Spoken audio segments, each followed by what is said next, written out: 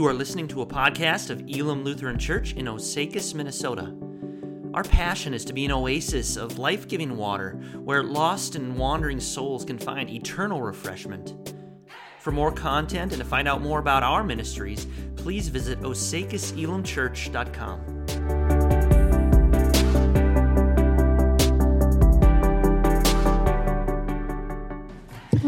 Well, good morning again.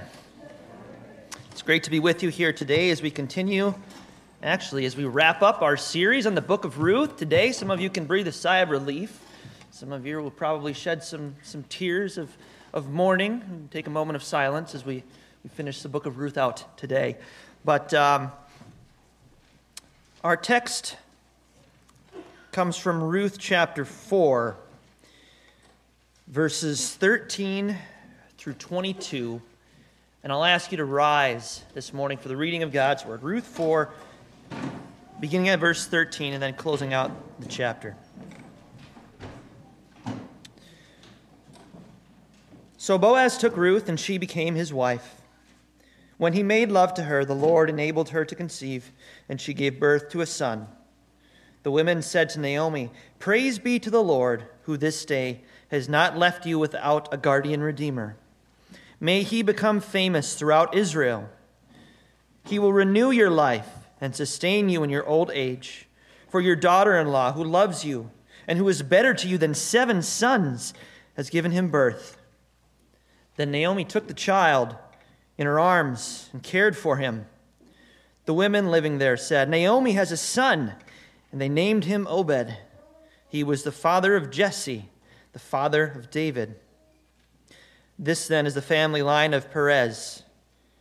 Perez was the father of Hezron, Hezron the father of Ram, Ram the father of Amminadab, Amminadab the father of Nahshon, Nahshon the father of Salmon, Salmon the father of Boaz, Boaz the father of Obed, Obed the father of Jesse, and Jesse the father of David.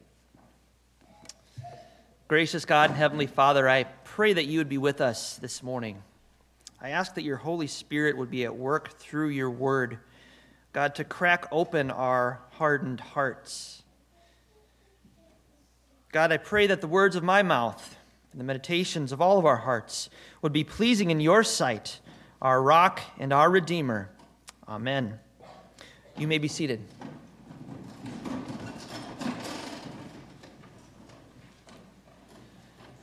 The book of Ruth begins with 3 funerals, and it ends with a wedding. Quite the turnaround here. I did part of my undergraduate at Wheaton College, which is a private Christian school out in Illinois. And one of the things about Christian schools is everybody knew, there were kind of multiple reasons you were going there. You were going there to learn and to study in God's Word and all that, but also you really wanted to find a spouse. Let's be honest here. That's a good reason that many of the people were going there. For me, our school also was rated, it had the highest ratings for the food, too, in the cafeteria, of all across the U.S. So, that was a huge draw for me as well. But anyway, you would go to college in this Christian school at Wheaton, and the goal was ring by spring, is what they called it. So, by the spring of your senior year, the wedding bells were supposed to ring. You were supposed to have found a spouse at this point. I was unsuccessful in that, fortunately, honey. But at Wheaton, there was an additional component to it. They had, the main lecture hall there was called Blanchard Hall. And up in the top of this hall, there was a bell tower. And so if you got engaged during the spring at Wheaton, you got to go up there and you would ring the bells. So spring was always a beautiful time of year when you'd hear these bells ringing and you would know that a wedding was going to happen and was coming. There's not a whole lot more beautiful, more wonderful, more joyful than a wedding. So none of you were around for my wedding. I thought I would share a few pictures here. This is our attempt at being, goofy or silly or something. We had a pretty small wedding party, just my brother and Bethany's sister, which was sort of awesome. We didn't have to offend a whole bunch of people by telling them that they can't be in our wedding party or something. But it was a wonderful, beautiful day in so many respects, right? You can maybe think back if you've been to a wedding or you think of your own wedding day, you probably, even though that was maybe a long time ago potentially, you remember how the emotions were on that day, right? You remember how you felt. You remember how your husband or your wife looked. And you remember some of the looks that they had on their faces, looks that you maybe would not see at any other time. And for us, this was the case too. We had all of our friends there. We had family there. We had readings from the scriptures. We heard about this beautiful picture that God paints of how the two become one, and how marriage is this beautiful picture of Christ's love for his church. And then, of course, you have the reception afterwards, and there's lots and lots of food. Right? Everybody's got it's usually catered, and it's you have cake, and then you get the wonderful privilege of shoving cake into your spouse's face, which does not fly. Speaking from experience, does not fly at any other time in your life. You can take that to the bank. My one complaint from my wedding day, I didn't get to eat enough cake because I spent so much time talking to everybody else who was there. It's kind of a minor thing, all things considered. But for me, I liked my cake, but I didn't get to eat it because we spent all this time talking to people and socializing and everything like that. So a wedding is a wonderful and beautiful thing. And here in the book of Ruth, and as is the case in Scripture as well, we have a wedding at the very end of it. It's interesting that the book of Genesis and the end of Revelation, both of these are book-ended. The entire Scriptures is book-ended by a wedding. We have Adam and Eve and the wedding feast of the Lamb. So Ruth and Boaz, they get married. And one of the beautiful things about the book of Ruth that we've seen here is this theme of reversals. When you zoom out on the book of Ruth, we wrapped up the whole thing this morning. So I want to take us back. Sometimes you get lost and you can't see the forest for the trees. Let's look at the forest today. And let's remember where we started and where we came from, and now where we are at the end of this book. And we will see all sorts of reversals, one after the next after the next. First off, there's from death to life. At the very beginning, we had Ruth and Naomi, and they were in the land of Moab, and then it was the case that all of their husbands died in this land of Moab. And so we have these really 3 funerals that happen, and they're left there without their husbands. And now by the end of the book, we have life, right? We have marriage. We have a wedding. We have a child being born. We have the move from being a widow to a wife, right? And in that day and age, being a widow meant you could not provide for yourself, really. And it was a social thing. Like you could be shunned for not having, for not being married. You wouldn't have the means to provide for yourself. The same is true about the heir. She went from not having an heir, right, to all of a sudden now we have this new little baby sitting on grandma's lap. And what a beautiful picture to go from literally the threat of your family line being extinguished to now God has provided you with an heir through whom the line of the Messiah would come. That's why this book, it ends with a genealogy, because Boaz had Obed. Obed had Jesse. Jesse was the father of David. So Obed is David's grandpa. And then Jesus being the son of David. So we see the line of the Messiah being preserved through this reversal after reversal.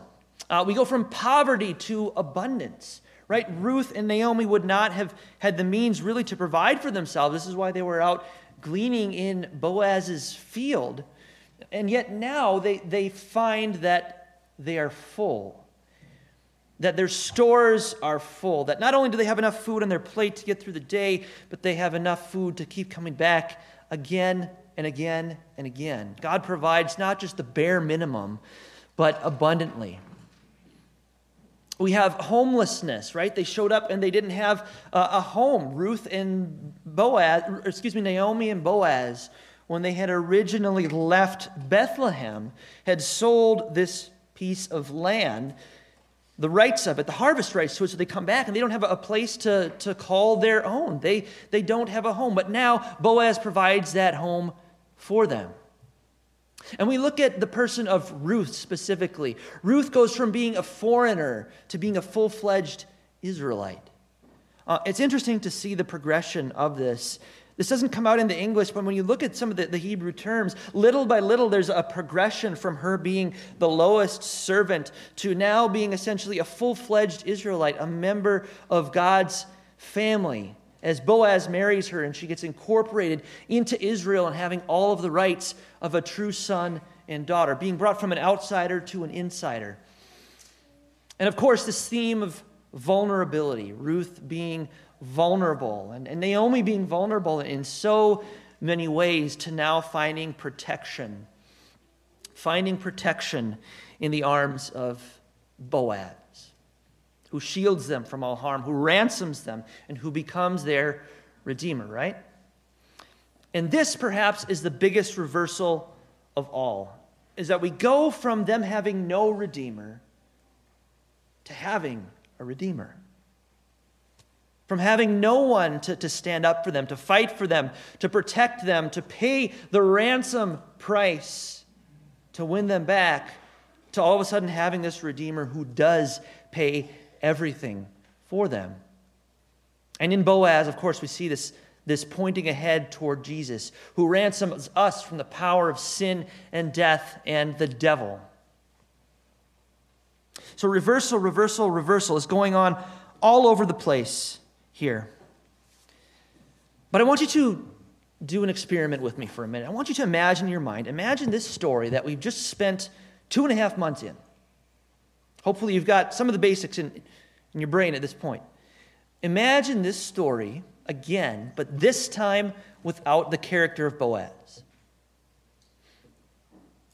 Everything plays out the same, except when they come back to Bethlehem, there is no Boaz.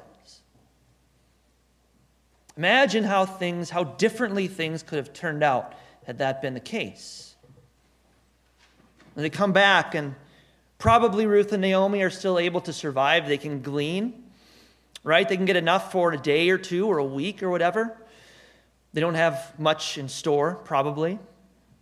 They're continually dependent on the generosity of others to provide for their daily needs. They have no way of continually providing for themselves. So there's always this cloud of insecurity and doubt and fear and not knowing about where the next meal is coming. And they could potentially be exploited out in the field, again, remembering that Ruth was, in fact, a foreigner. So all of these threats continually looming, continually over their heads. And we can imagine how this would play out. People in poverty generally don't tend to live as long, right? Maybe they die at an early age of starvation or sickness or disease or something like that. Naomi's gone. Ruth's gone. No Messiah. No salvation. That's quite a different story, isn't it? It's quite a different way for this whole thing to pan out.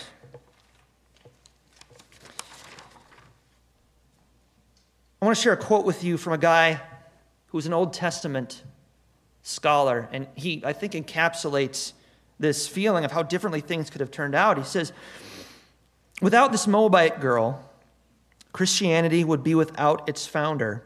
Israel and the world would be immeasurably poorer. I think that's really true. Life without a redeemer is not a good thing. And what about you? What about when you reflect on your own life? What would your life be like without a redeemer? Without someone to buy you back, someone to rescue you, someone to pay the ransom for you, to redeem you. What would your life be like without that? See, the Bible, the way it describes our condition apart from Jesus Christ, is that we are sold. We are slaves. Many of us think we're born into this world kind of morally neutral, and then we just sort of get to make our own decisions here and there. But the reality of what Scripture tells us is that we are born into bondage in this world, which means we are slaves to sin. A lot of times you'll hear from maybe someone who falls on the spectrum of being a hedonist, or someone who, is really just like into living your best life now sort of thing, and getting all you can out of it, partying and everything. And you'll talk to them and they'll be like, man, I feel so free. But what are they really doing? They're really just slaves to the impulses that are going on in their own hearts, and they're following them unchecked. So freedom is just a mask because we are all slaves. The book of Romans talks about this, and it paints this picture of what life would be like without a Redeemer. And I'm just going to read part of it to you. You can read the rest because it goes on to give even more detail. This is Romans 1:18 through 25. This is the Apostle Paul speaking, and he says, "The wrath of God is being revealed from heaven against all the godlessness and wickedness of people who suppress the truth by their wickedness.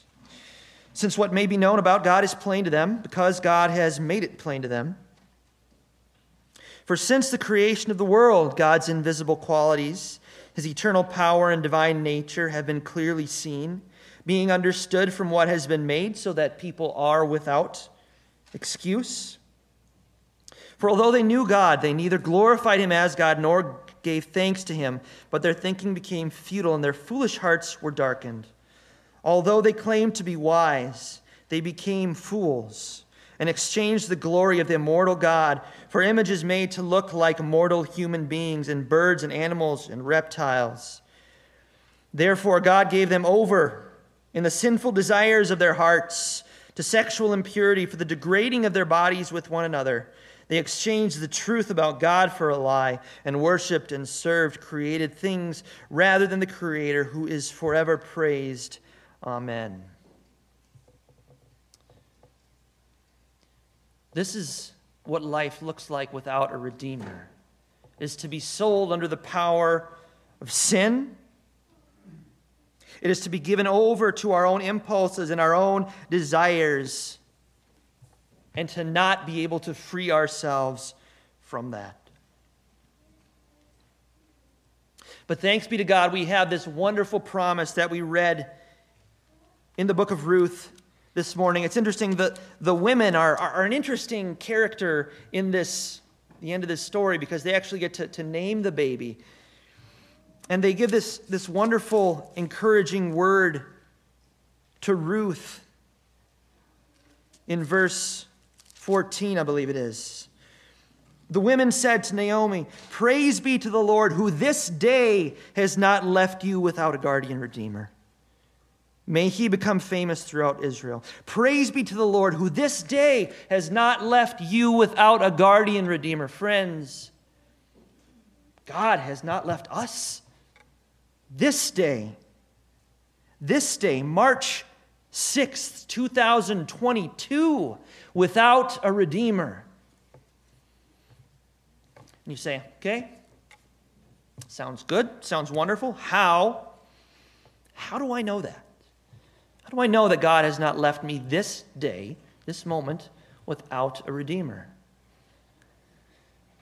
Well, you see, the wonderful thing about God, and we were talking about this in confirmation class today, is that God gives us many different ways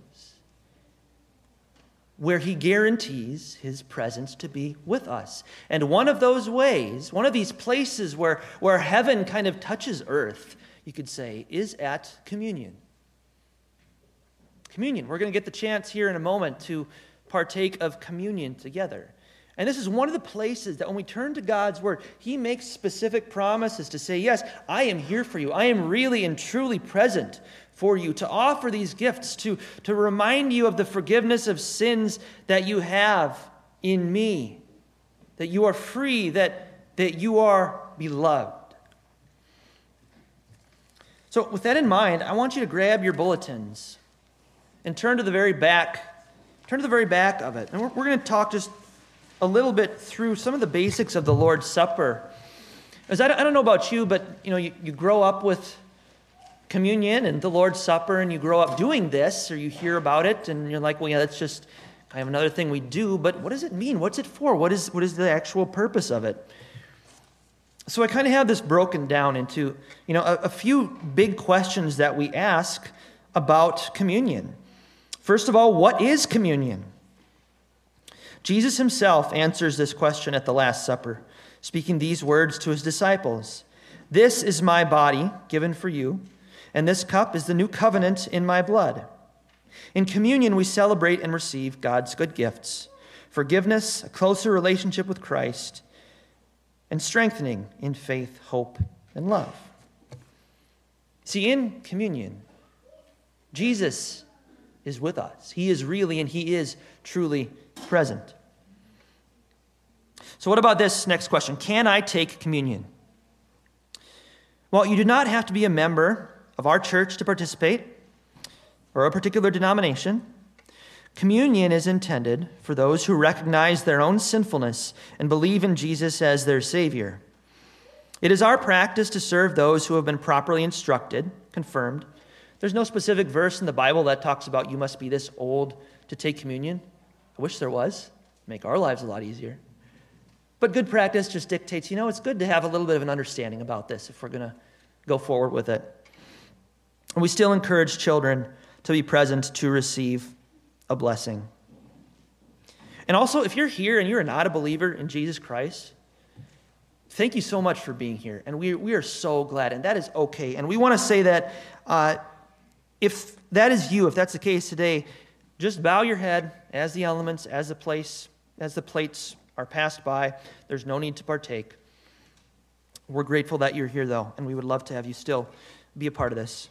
Another big question. Man, I asked this question myself many times. What if I feel unworthy? You ever asked that question? What if I would like to take communion, but I know that, I'm definitely not worthy of taking communion, and I have done any number of things in my past and my present, and probably after I walk out that church door that is going to make that abundantly clear?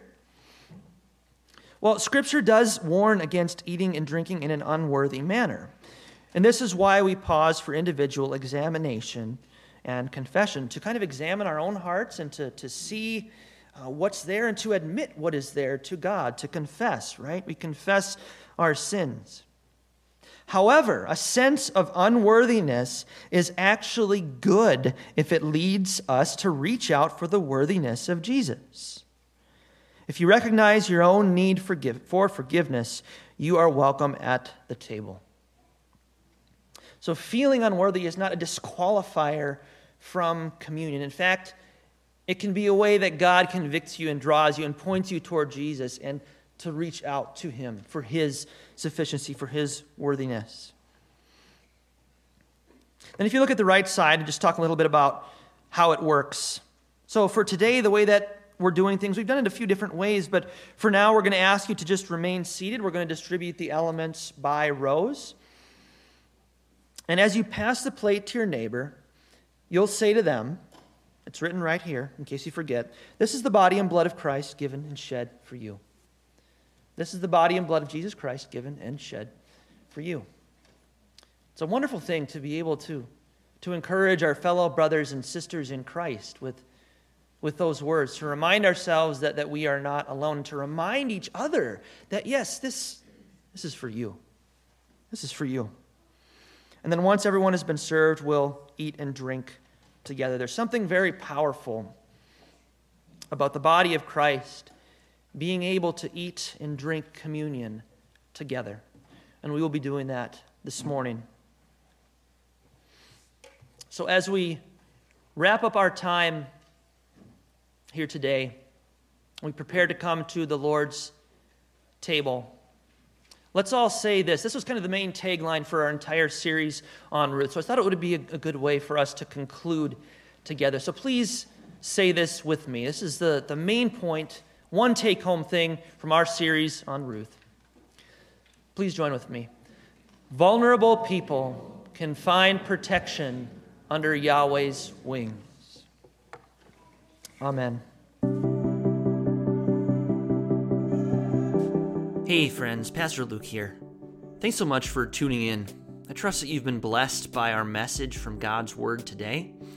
Hey, we'd love to connect with you more.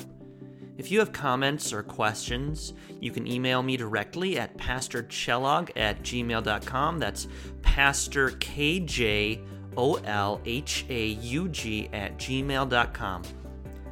As we wrap up our time together today, please receive this benediction. May the Lord bless you and keep you. May the Lord make his face shine on you and be gracious to you. May the Lord turn his face toward you and give you his peace. Amen.